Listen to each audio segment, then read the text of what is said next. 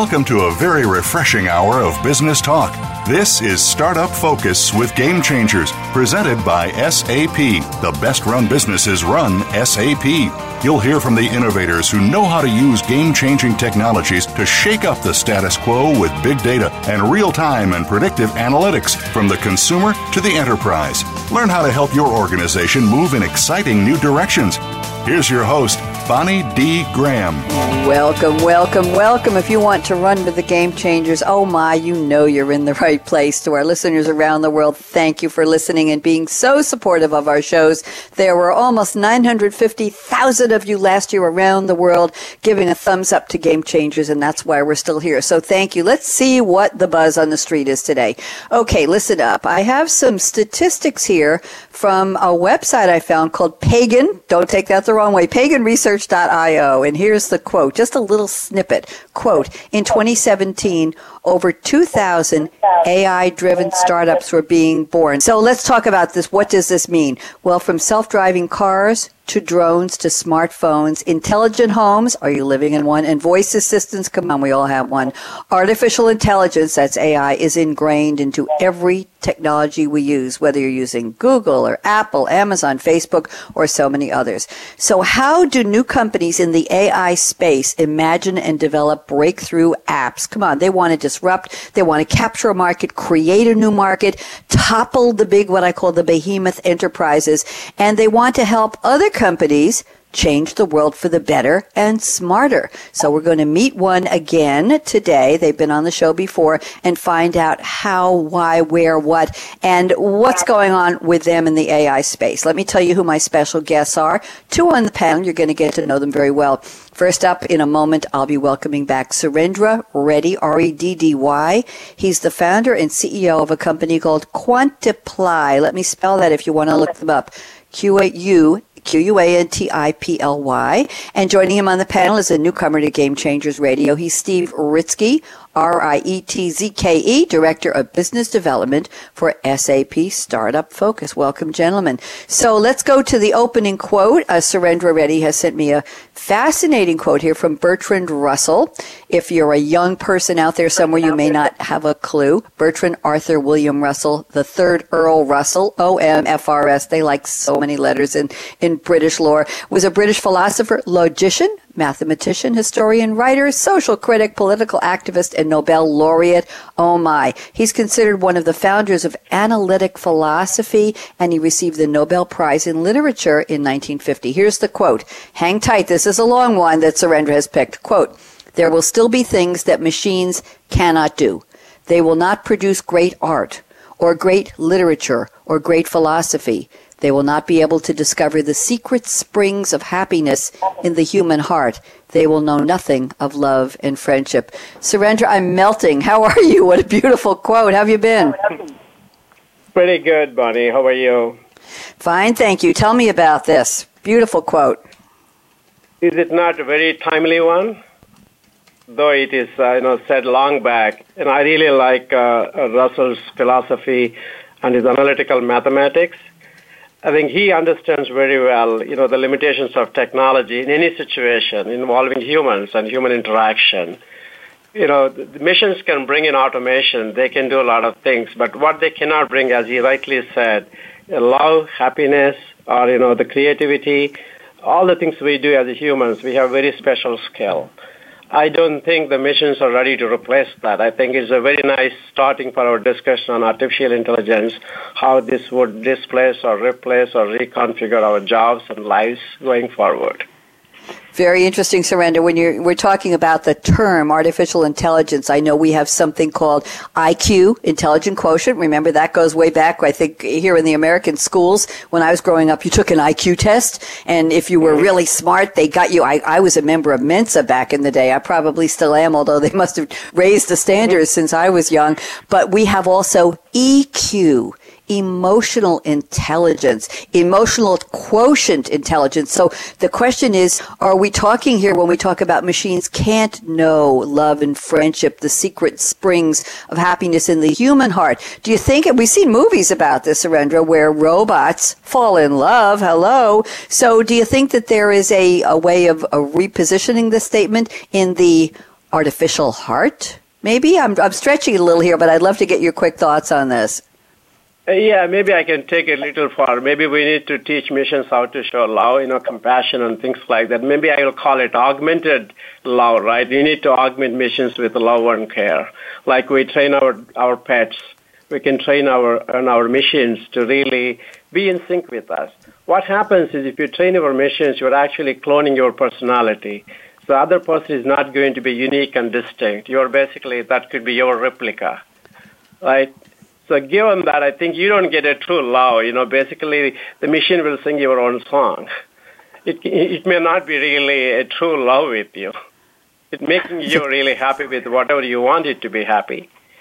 To achieve that true love, I think it may be a century away from the reality once we start mapping the human brain.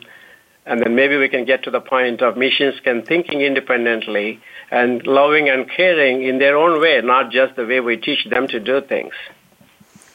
Thank you very much. Thanks for indulging me, Surendra. I appreciate that. We have a lot more coming from you later in the show. And now let me introduce our new guest, Steve Ritsky at SAP. And Steve has sent us a also beautiful quote from Ralph Waldo Emerson. Here is Ralph Waldo Emerson, 1803 to 1882, American essayist, lecturer, philosopher, and poet. He led the transcendentalist movement of the mid-19th century. He championed individualism, and he gave lectures and had essays all over the United States, more than 1,500 public lectures, and you may know him from his essay called Nature. In 1836, I know you weren't there, but you might have heard of it. He was considered by Oliver Wendell Holmes Sr. to be America's intellectual Declaration of Independence. That's what a speech by Ralph Waldo Emerson called The American Scholar in 1837. So there's a lot of history here. Here's the quote Steve has selected. Quote, "Every particular in nature, a leaf, a drop, a crystal, a moment of time, is related to the whole and partakes of the perfection of the whole." Steve, this is a beautiful quote. I feel like I'm reading a poem here. How are you, Steve Ritsky?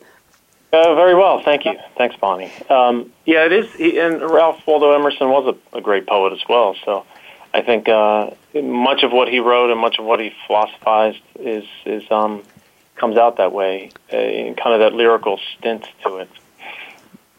So tell me about how this quote relates to our topic of AI and the AI space. Love to hear the connection. Yeah. No, absolutely. It's like I tell my kids every day, and it's ironic because I say get off of your phones and get outside and go see nature and feel it and do something outside. But I think there's a correlation. Everything in nature, obviously, the rain falls, it falls into a stream, it is used by animals and plants, and it makes the world grow. It's very much like the digital world. Everything that's in the digital world, we are all connected by our phones, by any machine, by any voice recognition software, and we can connect back to a database somewhere, and that database can then be connected into a cloud and be and give us insights which we may not have had. So where the physical world is fully connected, so is the digital world, and it is timely in this artificial intelligence discussion, I think, is because this is how we are all interconnected, and machines and computers can learn from us and vice versa. So that's the way I was thinking about that. That was lovely. Let's go back a little bit to the quote from Bertrand Russell that Surendra shared just before you started, Steve, and you talk about the moment in time, the nature, the leaf, the drop, the crystal. Do you think we'll get to the point where robots will be able to appreciate the beauty? Yeah, I kind of agree with Surendra. I think, machines can identify patterns, but I don't know that they can invent beauty in the way that, they can certainly produce it, but I don't know that they can invent art in the way that we would like. And I think that's obviously the value that the human spirit and the human intervention applies to the whole discussion. So we are the ones in control, not the machine. I like that. I like that a lot. Thank you very much. That's a good harking back to reality here. I'm looking here, Steve. I just Googled, can robots make art, just because I was curious. And there's an article on NPR.org called You Can Give a Robot a Paintbrush, but Does It Create Art? There's another one from ComputerWorld.com. Can robots make art? Yes, but don't ask them to write a poem. Here's another one from TechnologyReview.com. Robots art raises questions about human creativity, from MIT Technology. And here's one from Business Insider, 15 incredible pieces of art created by robots. Very interesting. That's from 2016. So, we might have to do a show on robots and artwork. I don't know. I know Christina Sosa from SAP Startup Focus is listening to the show. Christina, we might need to get a startup that works with robots that are artistic. I think that would be a fascinating topic. But right now we're here speaking with Surendra Reddy at Quantiply and Steve Ritzky at SAP. So, Surendra, you know this is the part of the show where we get a little bit personal, not too. Love to know where you're calling from and what are you drinking that makes you happy. I'm calling from San Jose, California. And today, actually, I have vanilla bourbon tea, South African red tea, actually infused with cloves and a dash of honey. I really like this red tea, and I actually picked this up in Singapore when I visited the tea garden there recently. Pretty amazing tea. Lovely. I have to tell you a story about Singapore, Surendra. We're going to be starting a brand new show next week, the 21st of March, if everything goes according to plan, called Asia Soaring with APJ Game Changers. And it's going to be, the main speakers will be in Singapore and India. I'll be hosting it here from the East Coast of the U.S. It'll be done at 8 p.m. live East Coast time next Wednesday night. We're going to do 6 of them over the next couple months. So I will be hopefully learning a lot about IoT and AI and how it's being done in APJ. I think that'll be very interesting. Thank you, Surendra. Lovely to have you back. Steve Ritzky, we'd love to get to know you a little bit. Where are you right now, and what's your favorite drink in the whole wide world? Oh, well, there's a difference between what I'm drinking and what's my favorite drink. But all right, give me both.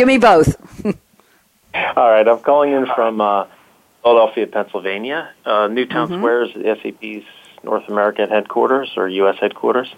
And my current drink is, well, this morning I finished a dark roast coffee. I think it was just a standard Starbucks dark roast, probably French roast in this case.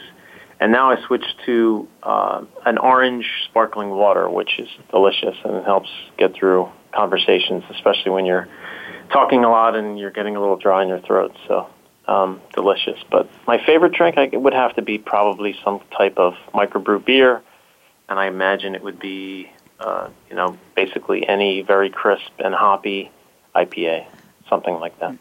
Do you have a favorite brand you'd like to share with us, Steve? It's okay. I don't know that it's a favorite brand, but I think the one that you can find almost everywhere and it's pretty consistent go-to is Lagunitas, and now it's shipped everywhere. But I don't necessarily want to make a commercial for Lagunitas. It's just one that I find that I can find almost everywhere, and it's usually pretty good.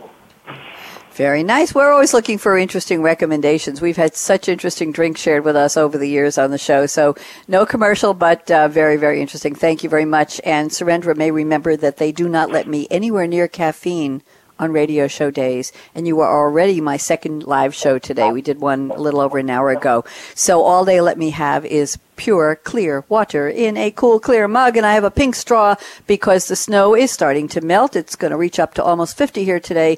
We had a really, really nasty, nasty snowstorm here in Durham. I'm in Durham, North Carolina now. Steve, I was in New York for the past 35 years and just landed here 6 months ago.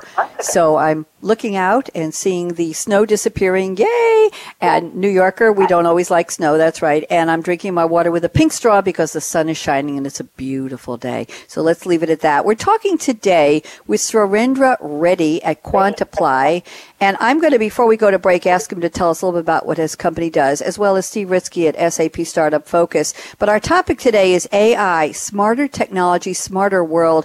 And we're going to examine where the entry points are for startups into this brave new world of AI, the AI space we're going to call it. What are they doing? Why are they coming into the space? What are the opportunities? What are the imaginations that are needed for these startups to seize the moment, to imagine what the world needs and how they can do it for the first time or do it better? So before we go to our break, Surendra Reddy, I'd love to have you just give us the 10,000 foot or whatever they call it overview of what Quantiply does and what you've been up to. Go ahead. Quantiply is a startup-focused company, came out of Xerox PARC, and we actually focus on fighting financial crimes using artificial intelligence, especially actually stopping the money laundering. And that's one of the biggest problems today in the financial sector. $1.6 trillion get laundered every year. And the banks, they don't facilitate, but they can't really track all these things. And they get fined heavily. For example, recently, U.S. Bank got fined $613 million for not being compliant with anti-money laundering regulations. So what we want to do to these banks and financial institutions is to safeguard them using AI-based technologies to automate the tracking and detection of all the money laundering activities in the financial network and identify and report to the regulators on a timely basis. We've been very effective showing the results. We can actually achieve, close to 60 to 70% accuracy in detecting, kind of these suspicious networks or suspicious actors. And current technologies, namely they use rule-based systems. They have to write the rules based on all these regulations, and the rules need to be implemented into these systems. As a result, they produce huge number of false positives, which is basically, you're letting the criminals escape from the system and do the money laundering. And when regulators go and audit the banks, they will realize that banks are not in compliance with the regulations, hence these big fines. There are interesting things going on in this space, and every country across the globe is tightening up their best to make sure, this financial system is safeguarded. And we are very passionate to really be part of this, very big movement using the AI as a driver to solve this problem. Very interesting. I'm very pleased that you used the word passionate. Is that the main requirement for companies breaking in at the startup level, breaking into, I don't know that AI is an established industry, but it certainly has been around for a while. So do you think it takes that passion, that can do, that something needs to be done and we think we have a way that nobody else has created yet? What's your thought on that part of the startup process, Surendra? I think to do a startup, you need a passion. Otherwise, why the heck I am in this place, right? There's a lot of challenges doing this every day. It's a fun, right? It's a lot of fun, especially the things we're trying to solve are very complex. It needs a lot of patience. And unless we have the passion and energy and fun, we can't really get to our finish line. So we've been in this for the last 4 years. We haven't, changed our direction. We haven't actually even thought twice whether we can get to the finish line or not, but we are actually pushing ahead.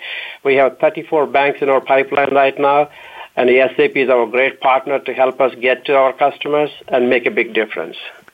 Thank you. Very well put. And Steve, you work with the Startup Focus program at SAP. Any thoughts you want to have on what Surendra just shared with us about the passion, the fun, if I'm not having fun and not passionate, what am I doing in this place? I love that quote, Surendra. Steve, go ahead. Well, you can hear the energy in Surendra's voice and just the fact that, 34 banks in the pipeline, that's amazing considering, you're going from a startup company and you're just getting your name out there, and it's fantastic. And many of what SAP does and what Startup Focus does is help nurture companies that want to build on SAP platforms, and it's wonderful to have Surendra with us on the panel to talk about some of the exciting things that he's doing, and with the way that anti-money laundering is such a key topic, and how they can help us conquer that industry.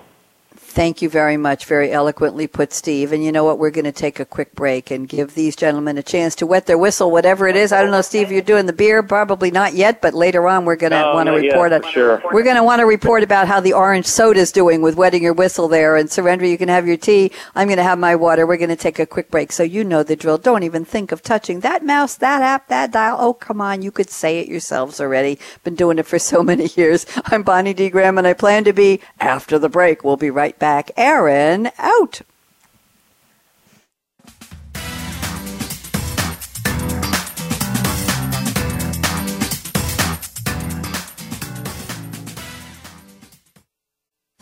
We're making it easier to listen to the Voice America Talk Radio Network live wherever you go on iPhone, BlackBerry, or Android. Download it from the Apple iTunes App Store, BlackBerry App World, or Android Market.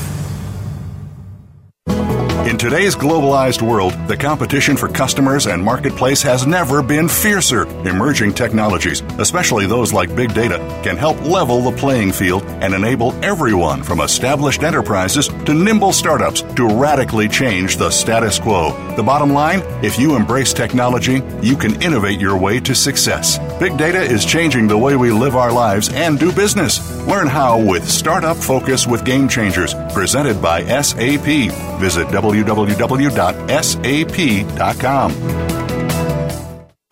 With new companies like yours competing aggressively for top customers, your strategies and tools must level the playing field and position you well against your larger adversaries. Today, you are faced with global competition for both customers and talent that will drive your business. The bottom line, you need to define what's going to set you apart, and you need to embrace innovation in every facet of your company and your brand. Startup Focus with Game Changers, presented by SAP. Visit www.sap.com. Follow us on Twitter @VoiceAmericaTRN. Get the lowdown on guests, new shows, and your favorites. That's VoiceAmericaTRN.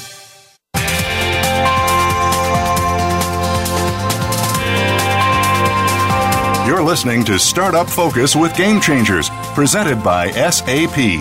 Email your comments and questions to bonnie.d.graham@sap.com. And you're invited to tweet during and after the live show at Twitter #SAPRADIO. Now, let's get back to Startup Focus with Game Changers. Here we go. We're back speaking today with Surendra Reddy at Quantiply, is Dee Ritsky at SAP. And our topic is AI. That's artificial intelligence, in case you've been hiding somewhere. Smart machines, smarter world. That's the gist of it. So we're going to start off with some roundtable comments here that Surendra Reddy at Quantiply sent me before the show. We're going to get a little bit dramatic here, I'm going to say, for the first statement. I will read something from Surendra's notes, and then he'll comment, and we'll bounce it around to Steve, and then we'll pick another topic. So, Surendra said, the Renaissance AI. He says, hardly a day goes by without apocalyptic warnings of artificial intelligence potentially creating a dystopian destiny. Oh, that just sounds so dark. But here's the good part. He says, in spite of all the hype around artificial intelligence, it's finally starting to deliver on its promises. So are they good promises or bad promises? Surendra, enlighten us, please. Okay, let me just walk you through the dramatic here. Let's take a dystopian view for a minute, Bonnie. Okay. Assume that all these systems can take all our tasks and it can become really humans. It can actually share love, build relationships, draw wonderful pictures, and missions doesn't need us. We all lose jobs, and the economy fall apart. And what happens? It's a really, really gloomy world. I don't think that's going to happen. Maybe 100, 200 years, maybe 300 years, if we can able to replicate these missions into the world of like humans and test hormones in these missions to be muscle enough to really share love, passion, compassion, and all these things with the same kind of energy we all do and live every day, I don't think that's going to happen. And let's take the utopian view, where just be optimistic a little bit. And AI will do all our jobs we don't like to do. And it can be a good friend assisting us to do things better. And it can actually, make the world be a better place to be in. And we all can do things we love. We can go for more vacations. And we can do the space travel with the help of our AI technology-powered robots and things like that. And it can also just fight the evil forces much more effectively than we are doing today. And it can enable us to make right decisions. It can do some sort of simulations to help what happens to the co-human beings if we decide on different things. Give us a different kind of guidance in a utopian world. But even that's going to be a far-fetched for us to truly achieve that. What I would like to paint is a more realistic view. computers will really help us do a lot of things in a smart way, like our smartphones does today. And the robotics can help us do mundane things, can take up some of these tasks, guard our homes, watch our gardens, do kind of a low-profile jobs, creating new opportunities for us to do better things. So that's the kind of, we can definitely see a much better future with AI coexisting with us. We're coexisting with missions. And then, like our pets today, maybe we'll have a kind of humanized robots living with us together harmoniously, not taking our jobs and making us useless, but making us much more powerful. I like that. I like that very much. Very optimistic. You got us right out of that dark dystopian or dystopian darkness. Thank you, Surendra. Steve Ritsky, love to get your thoughts on this. What do you see? I agree. I mean, I know we don't have to agree on everything, but I think Surendra's right. Again, I think basically computers don't create relationships the way that we do in business and in life. So one thing that these AI systems won't do necessarily is create the bonds that we all form together. And as Surendra eloquently put, if we have more time to make new businesses, create new things together, create new industries, throughout history there's been disruptive technologies that have changed, and certainly some people will be affected in certain roles in their businesses, but other entirely new industries will be created, new companies will be created. So on par, we'll have more productivity and more opportunity in the future because we have new technologies like AI. Thank you. Surendra, anything you want to add before I look at some notes here from Steve? We've got some interesting places to go in the conversation, but anything else on that particular part of our topic? Surendra? I think it's good. I would add empathy to that. I think the reason all these things is important for is the empathy, right?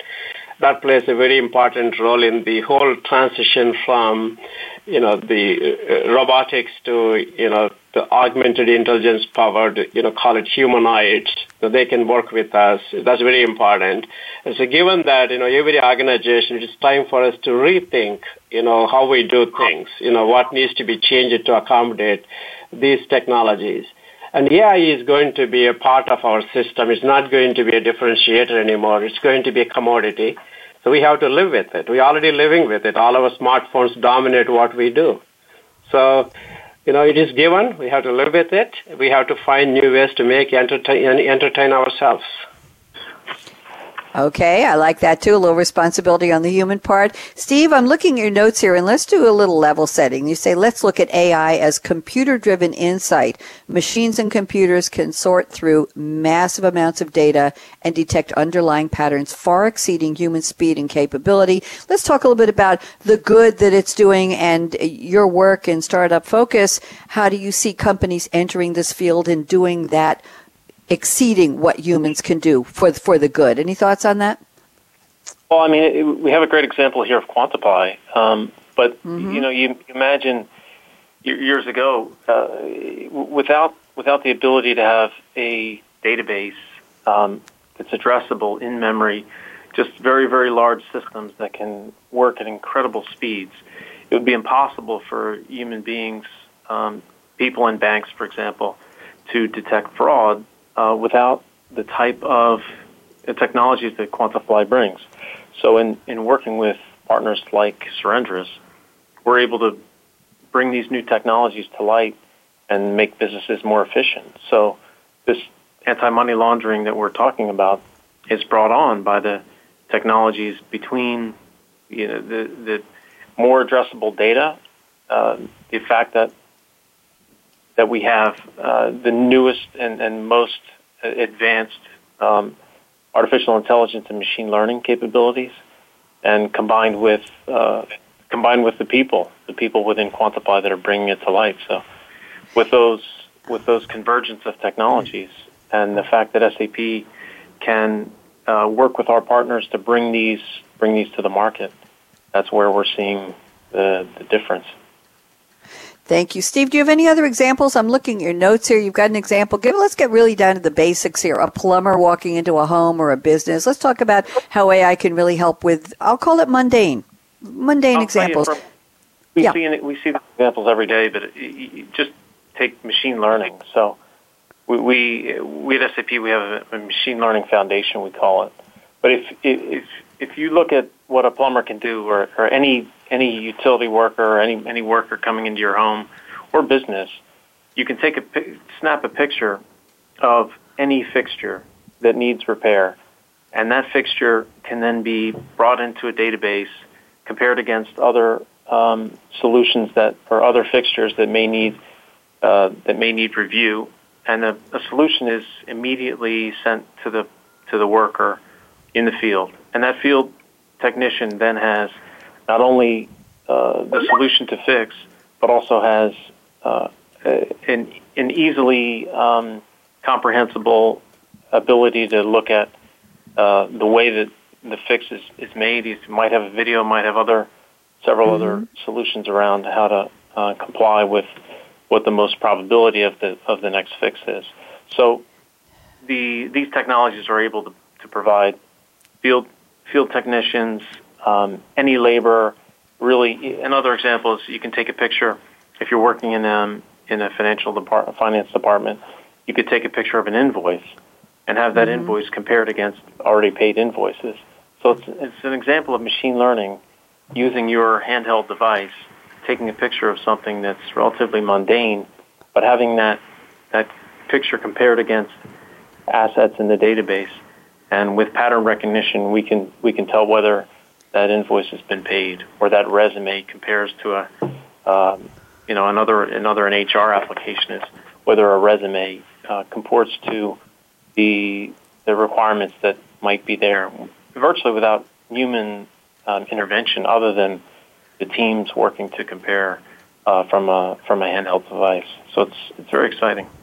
Thank you. Steve, what's interesting to me, and I'm going to get Surendra's comments in a second, is that I know when you take a picture, it's a capture, it's a grab, it's usually a JPEG or a PNG, and none of the data in that is capturable, or shall we say copy and pasteable, to get down to the really bare minimum requirements here. So it has to be, the AI has to have that ability to visually see the pattern. That's what fascinates me. It's not like they could say, oh, let's take line 3, 5, and 96 on that statement, and let's put them into a spreadsheet, and then let's put them into a Word document, and let's put them side by side with the same lines on a different, and see where there was more or less of X, Y, Z. That's not doing it. It's a total visual recognition. This just boggles my mind. I want to have Surendra. What do you think about this? Am I picking it up in the right way? Yes, you are, Bonnie. That's computer vision that's where artificial intelligence / machine learning do extremely good job there in identifying who Bonnie is in the crowd. The machine learning algorithms can do a very accurate job. With little or no training, sometimes you need to teach the system how Bonnie will look like and things like that. With a few, hints to the system, it can detect things very well. It's very difficult for you and us human beings to do that, in a crowd. So go spot where Bonnie is. It's very difficult to do that even for humans, but machines, once you taught and put them to use, they can do very effectively. Very interesting. Picking me out of a crowd wouldn't be too hard, I'll tell you that. Yeah. You would recognize you. You would recognize me right away. You absolutely would. Thank you very much. Surendra, I'm looking at your notes here. Here's another thing that fascinates me about this. You talk about enabling superhumans, and you put that together as one word, not superhumans, but superhumans. It's a noun now. And you say AI is surely enabling the rapid creation of smart things that can think, that can act, that can learn, that can talk, which may take away many of the routine jobs. However, here's your statement. You doubt many of these machines will achieve the knowledge of human heuristics or the ability to create novel ideas and artifacts. So let's talk about that creativity factor. I don't know if machines can be taught to have passion, but can they become novel creators or brainstormers or innovators or design thinking experts? Surendra, what's your observation? It's a very interesting topic to me. We're looking at these superhumans. We have this commitment in the company to make heroes in our customer domain. If you really empower our customers with the tools and technologies necessary to act beyond their human comprehension. I can take the example of, anti-money laundering. Maybe I'll give you a quick, 101 of how this anti-money laundering works. In every country, institute regulations to control the flow of money. If it is illegal money, they have no problems. But the problem is there's a lot of illegal money get into the financial system and flow through the financial system and conduct a lot of illicit activities. And across the globe, there's a lot of initiatives going on. There's 52,000 plus regulations in force. It was in 2014. And the changes, every day there's 200 add or subtract to these regulations. It's impossible for, all the lawyers and the legal enforcement folks and the banks and the regulatory agencies to track all these things. By empowering them with the tools powered by artificial intelligence, we are enabling superhumans in these institutions to actually find these bad actors much faster than anybody can find. That's where our analogy of, can we really make humans superhumans just accelerating, I call it quantifying their intelligence IQ factor beyond their comprehension. Because they don't need to really think, actually. We can augment them with a lot of intelligence. So otherwise they have to go learn, read, and, to comprehend those things. Now we can actually augment them. And second point on my note is, can these missions actually replace humans by being completely creative or maybe decision makers? They can provide, a lot of pathways for your decision-making process since they don't have the emotional thinking or the compassion elements. They don't know the consequence of their actions. Suppose you need to take an action that's going to hurt my feelings, you will think twice before you make your decision because there's a compassion and those humanistic characteristics come into the foreplay. Whereas in the mission, it's directed to do certain things. Okay, if these conditions are met, I'm going to classify Surendra Reddy as a bad actor. It will not think. It will not ask the question, why am I doing it? Am I doing it right? So that element is missing at least in the current technology landscape. I don't see that's coming in next at least 10, 15 years. So we thought that we can really put missions to do, human impactable decision-making process. But it's true even in the anti-money laundering case. We can really put this technology to go and automatically classify either Bonnie or Surendra as bad actors without a human coming and augmenting these missions to add that compassion element and do one more scrutiny before they classify such activities. Thank you. Very insightful. Steve Ritzky, love to get your thoughts on this. What would you like to share with us? No, I think I agree with Surendra again. I think what's happening in this environment is we're looking at bad actors, and I think the ability to have this anti-money laundering is something just we would not have had even years ago, even a matter of 2 years ago, 3 years ago. So the speed with which this technology is moving is just incredible, and I think what's exciting is to have partners like Quantiply working with us. Thank you very much. Steve, I'm going to bounce over here to your notes. I'm looking at some areas where you say AI it can become our focus for looking at startups. So separate from a discussion of the particular company or the software, let's just get generic here. You say self-driving scenarios using predictive algorithms and location-based software is one category. Another one is IoT and edge analytics for manufacturing is another.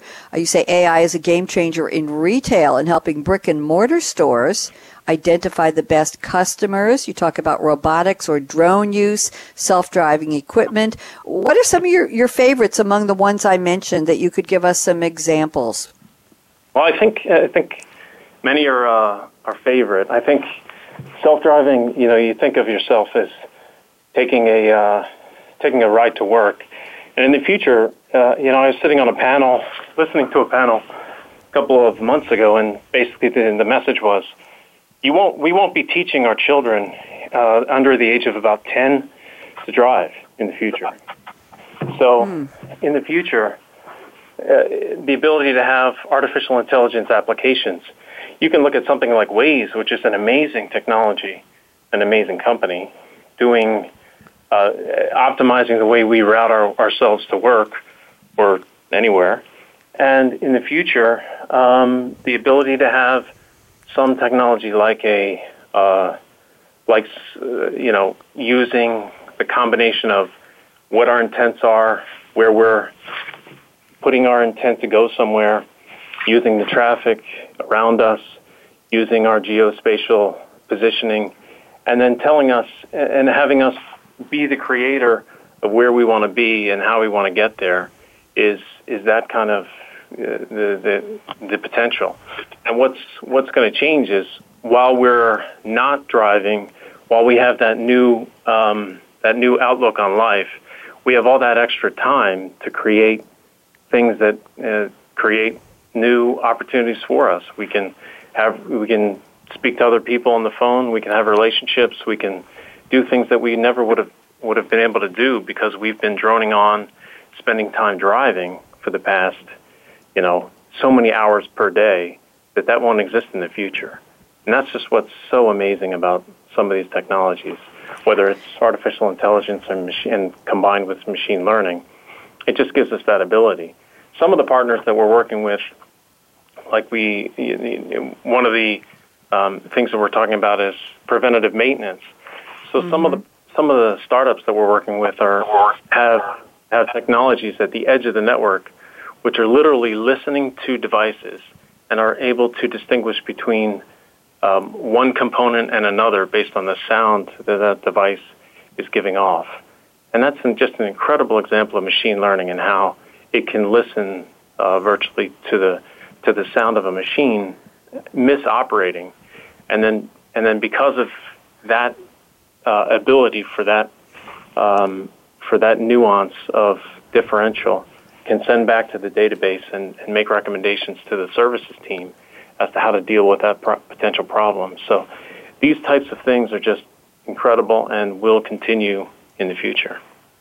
Thank you, Steve. Surendra, love to get your thoughts, and I want to go to another place in your notes, but first, thoughts on some of the examples that Steve shared, please. I think preventive maintenance is a pretty interesting example, that Steve has given. I really agree with what he said. And we did some work in that space for one of the railway company in Japan. They have this problem of this train cars doors getting jammed.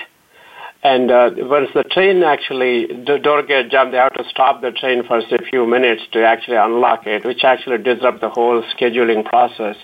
So we did some interesting work for them to be able to predict when the door will get jammed so that they can actually do the preventive maintenance. Imagine how much of change that made to the whole transportation system. Imagine if you can actually put the same technology into your home furnace or refrigerator or your TV system or anything else you wanted to automatically detect the problem, call the technician, schedule the time. It will free me from all these mundane tasks, number one. And number two, I can focus on things that matter most to me. I don't need to really worry about when my lawnmower is going to stop working or my refrigerator is going to stop working, so on and so forth is out of my head. And third thing I would like to add to Steve's list is right now we're all droning in the information overload. I'm looking forward to see these systems will relieve us, looking at all our emails, looking at all our tweet messages, our Facebook messages, and tell me what matters really close to my heart. What should I care for? Then actually I can respond to them with more, one-on-one attention rather than just myself drowning in the ocean of all this information. Thank you, Surendra. I'm looking at your notes here. There's one more topic I'd like to cover. We have about 7 minutes till we go to our predictions round. This is number 7 on your list, Surendra, ready at Quantiply. You say trust and confidence in machines versus humans. Let me just read a little. Consider an AI system that has been taught to identify cats but has only been trained on images of black cats. If the system sees a white cat for the first time, it might confidently assert that it is not a cat. This is what's called an unknown unknown. Trained on incomplete data, the system has no way of knowing it's completely wrong. So how can we trust these systems? Surendra, how do we? Great question. Yeah, that's the dichotomy we are going through, because we are solving one of the complex problems in the anti-money laundering space. When we classify, we can only classify things based on the historical data or some of the patterns we can see. What happens if we really found in that process, there is a typology, there's a money laundering scenario we found through the mission recognition problem. So, but can I really go ahead and classify that as bad actor and just to send it to regulators to take some sort of enforcement action on them? My answer is don't know yet, because even though I'm very confident these missions can do a very good job, there's a slight chance they may misclassify. So we don't want to put this mistrust into the system. So that's the challenge we need to bring in, is to how do we really incorporate trust element that only happens by the humans and missions coexist, like I call it symbiotic relationship. You tell me what you think. In our AI system, we call it Kira. Hey, Kira, tell me what you think about this particular transaction. Somebody is sending $10 million to, the Surendra's relative account in India. Is this a money laundering account? So then Kira can comment, I really suspect this is the money laundering, but there's a potential because Surendra never sent $1 million in the last 5 years, but why don't you investigate, Mr. Surendra, and let me know? Then here after that, I will actually incorporate that knowledge into my learning process.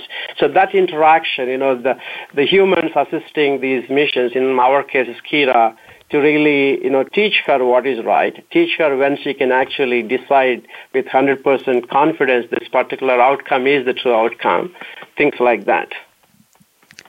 Very interesting. Let's talk about AI as an enabler of an intelligent enterprise. Surendra, you want to run with this? Innovation is critical in compliance. I know you've been talking about it from the perspective of fraud in banking, but can we expand it a little bit to intelligent enterprise in other industries, please?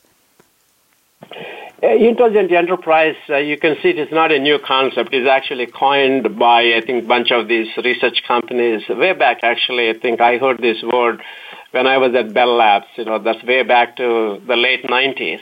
How can we create an intelligent enterprise, connected enterprise? There's a lot of variants of these things, thrown out. But actually what happened was those days, technology doesn't exist to facilitate that. So what's happening now with the machine learning and teachable systems, automated processes, extreme automation, there's a lot of buzzwords thrown out here. And to take up all the buzzwords, what's really happening is extreme automation. And the customer experience is changing everything with the connected world, smartphones. Customer is very well connected. So you need to bring a customer very close to your operations of your system. You need to bring your compliance, regulation, everything needs to be integrated together. I call it integrated enterprise with the heart and mind attached to it to really take care of customers. That is called intelligent enterprise. So AI and machine learning is actually enablers for the technology to the organizations to become one like that. So I think that's also happened to be SAP's new theme, the intelligent enterprise enabled by SAP, I guess. There you go. Thank you very much, Steve. We have you back. Steve, love to get your thoughts. We were just talking about trust and confidence in machines, and then we were talking about the intelligent enterprise without getting into slogans or anything. Any thoughts on that, Steve? I know you were off for a couple of minutes. Yeah, just sorry about that. There was a power outage quickly. That's okay. Hope you're all right. So, no, fine. So I was just commenting on one of the things Surendra was saying in the beginning. I think it's trust in machines and trust in the data. Again, it's a matter of historical and addressable data. Now that we have the ability to put these systems in the cloud and in things like SAP HANA, not to mention the product name, but we have much more addressability. The challenge is can we trust that the data is really the data that we're looking at? So I agree with the fact that it's just a matter of having if we trust in the output, we have to trust in the input and making sure that the data sources are the sources that we're really looking at. Thank you very much. You know what? We're just about at the time where we need to start our predictions round. So let's extend it a little bit. I'm very interested in where each of you sees this going. So let's start with Surendra Reddy. Surendra, let's do a two-part prediction from you. Number one, where will Quantiply be, let's say, in 2025? And where do you see AI in terms of the broad field of AI startups? Do you think it will be crowded? Do you think that there will be so many companies, for example, listening listening to this broadcast today, they'll say, wow, there's gold in them thar hills. I want to have the opportunity to do my own startup. I see an opening, a niche. I have a passion. I want to have fun like Surendra is having at Quantipply. Or do you see that it's going to level off? Give me some predictions on the field, please. So by 2025, my vision for Quantipply is to completely destroy the financial crimes using AI, period. No other talk on that. So we will get there.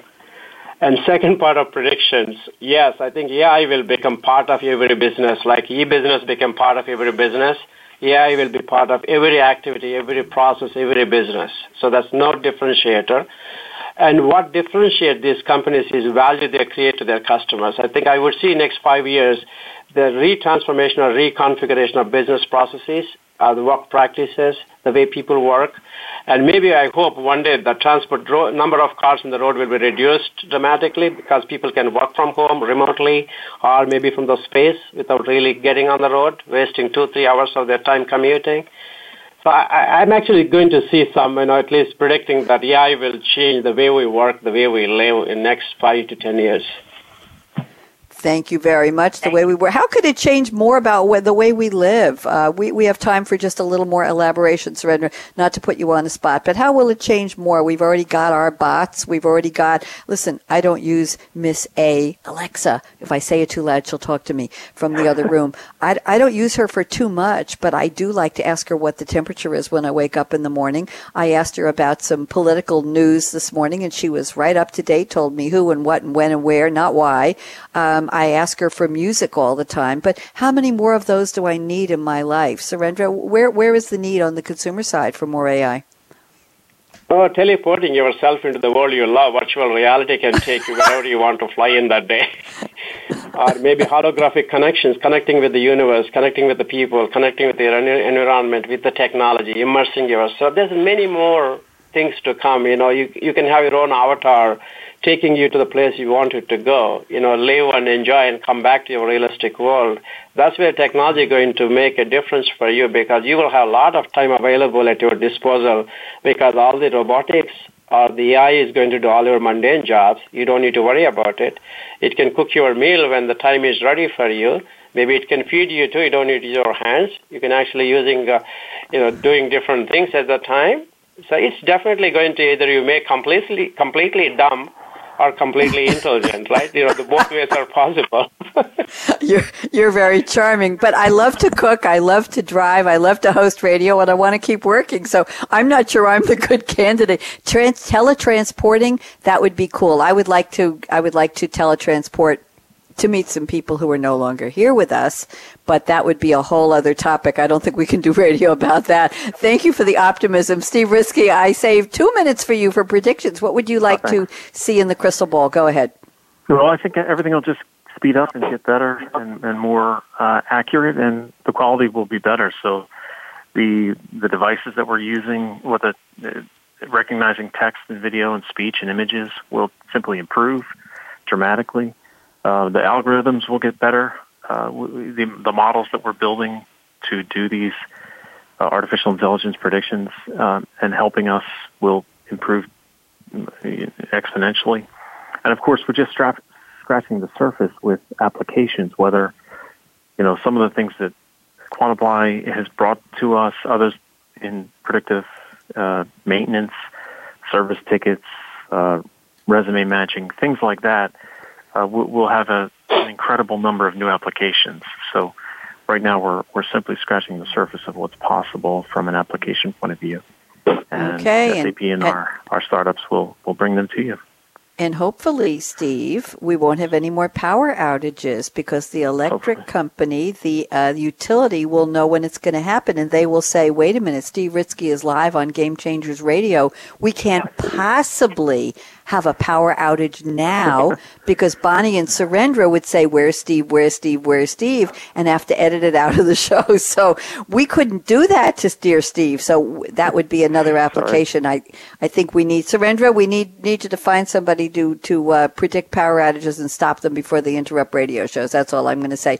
So I want to do a quick shout out, of course, to Aaron Keller, our engineer at World Talk Radio and the Business Channel. Thank you, Aaron. You rock. And thank thank you to Surendra Reddy at Quantiply. I hope you'll come back again, Surendra. Steve Ritzky, so nice to meet you. Thank you for sharing your time and your thoughts. And, of course, a shout-out to Manju Bansal. I've known Manju for years. I've been at SAP 8 years. Never dreamed he would end up sponsoring a radio series, but here we are. This is season 4 or 5. I lost track. And, of course, Christina Sosa, who is listening, who helps to put together these wonderful topics and panels. Christina, great humble appreciation to you. So here's my call to action. You all know it. You could probably recite it with me, but I'm going to do it anyway. Fasten your seatbelt. Oh, come on. Even if you're not driving, if you're in the AI space like Surendra Reddy is at Quantiply, you need to put your seatbelt on, right, Surendra? Because there's so much happening. You don't want to fall off your chair on the spaceship that's taking you into the passion and the fun of being a startup. Fasten your seatbelt, whatever you're driving or not, or who's driving you. What are you waiting for?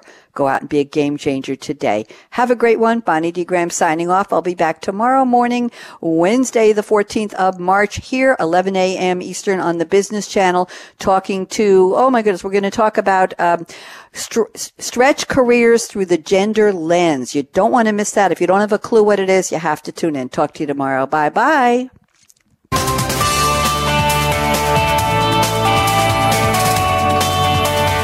Thanks again for tuning in to Startup Focus with Game Changers, presented by SAP. The best-run businesses run SAP. To keep the conversation going, tweet your questions and comments to Twitter, #SAPRADIO. And please join host Bonnie D. Graham again next Tuesday morning at 9 a.m. Pacific Time, 12 noon Eastern Time on the Business Channel. We wish you a positively game-changing week.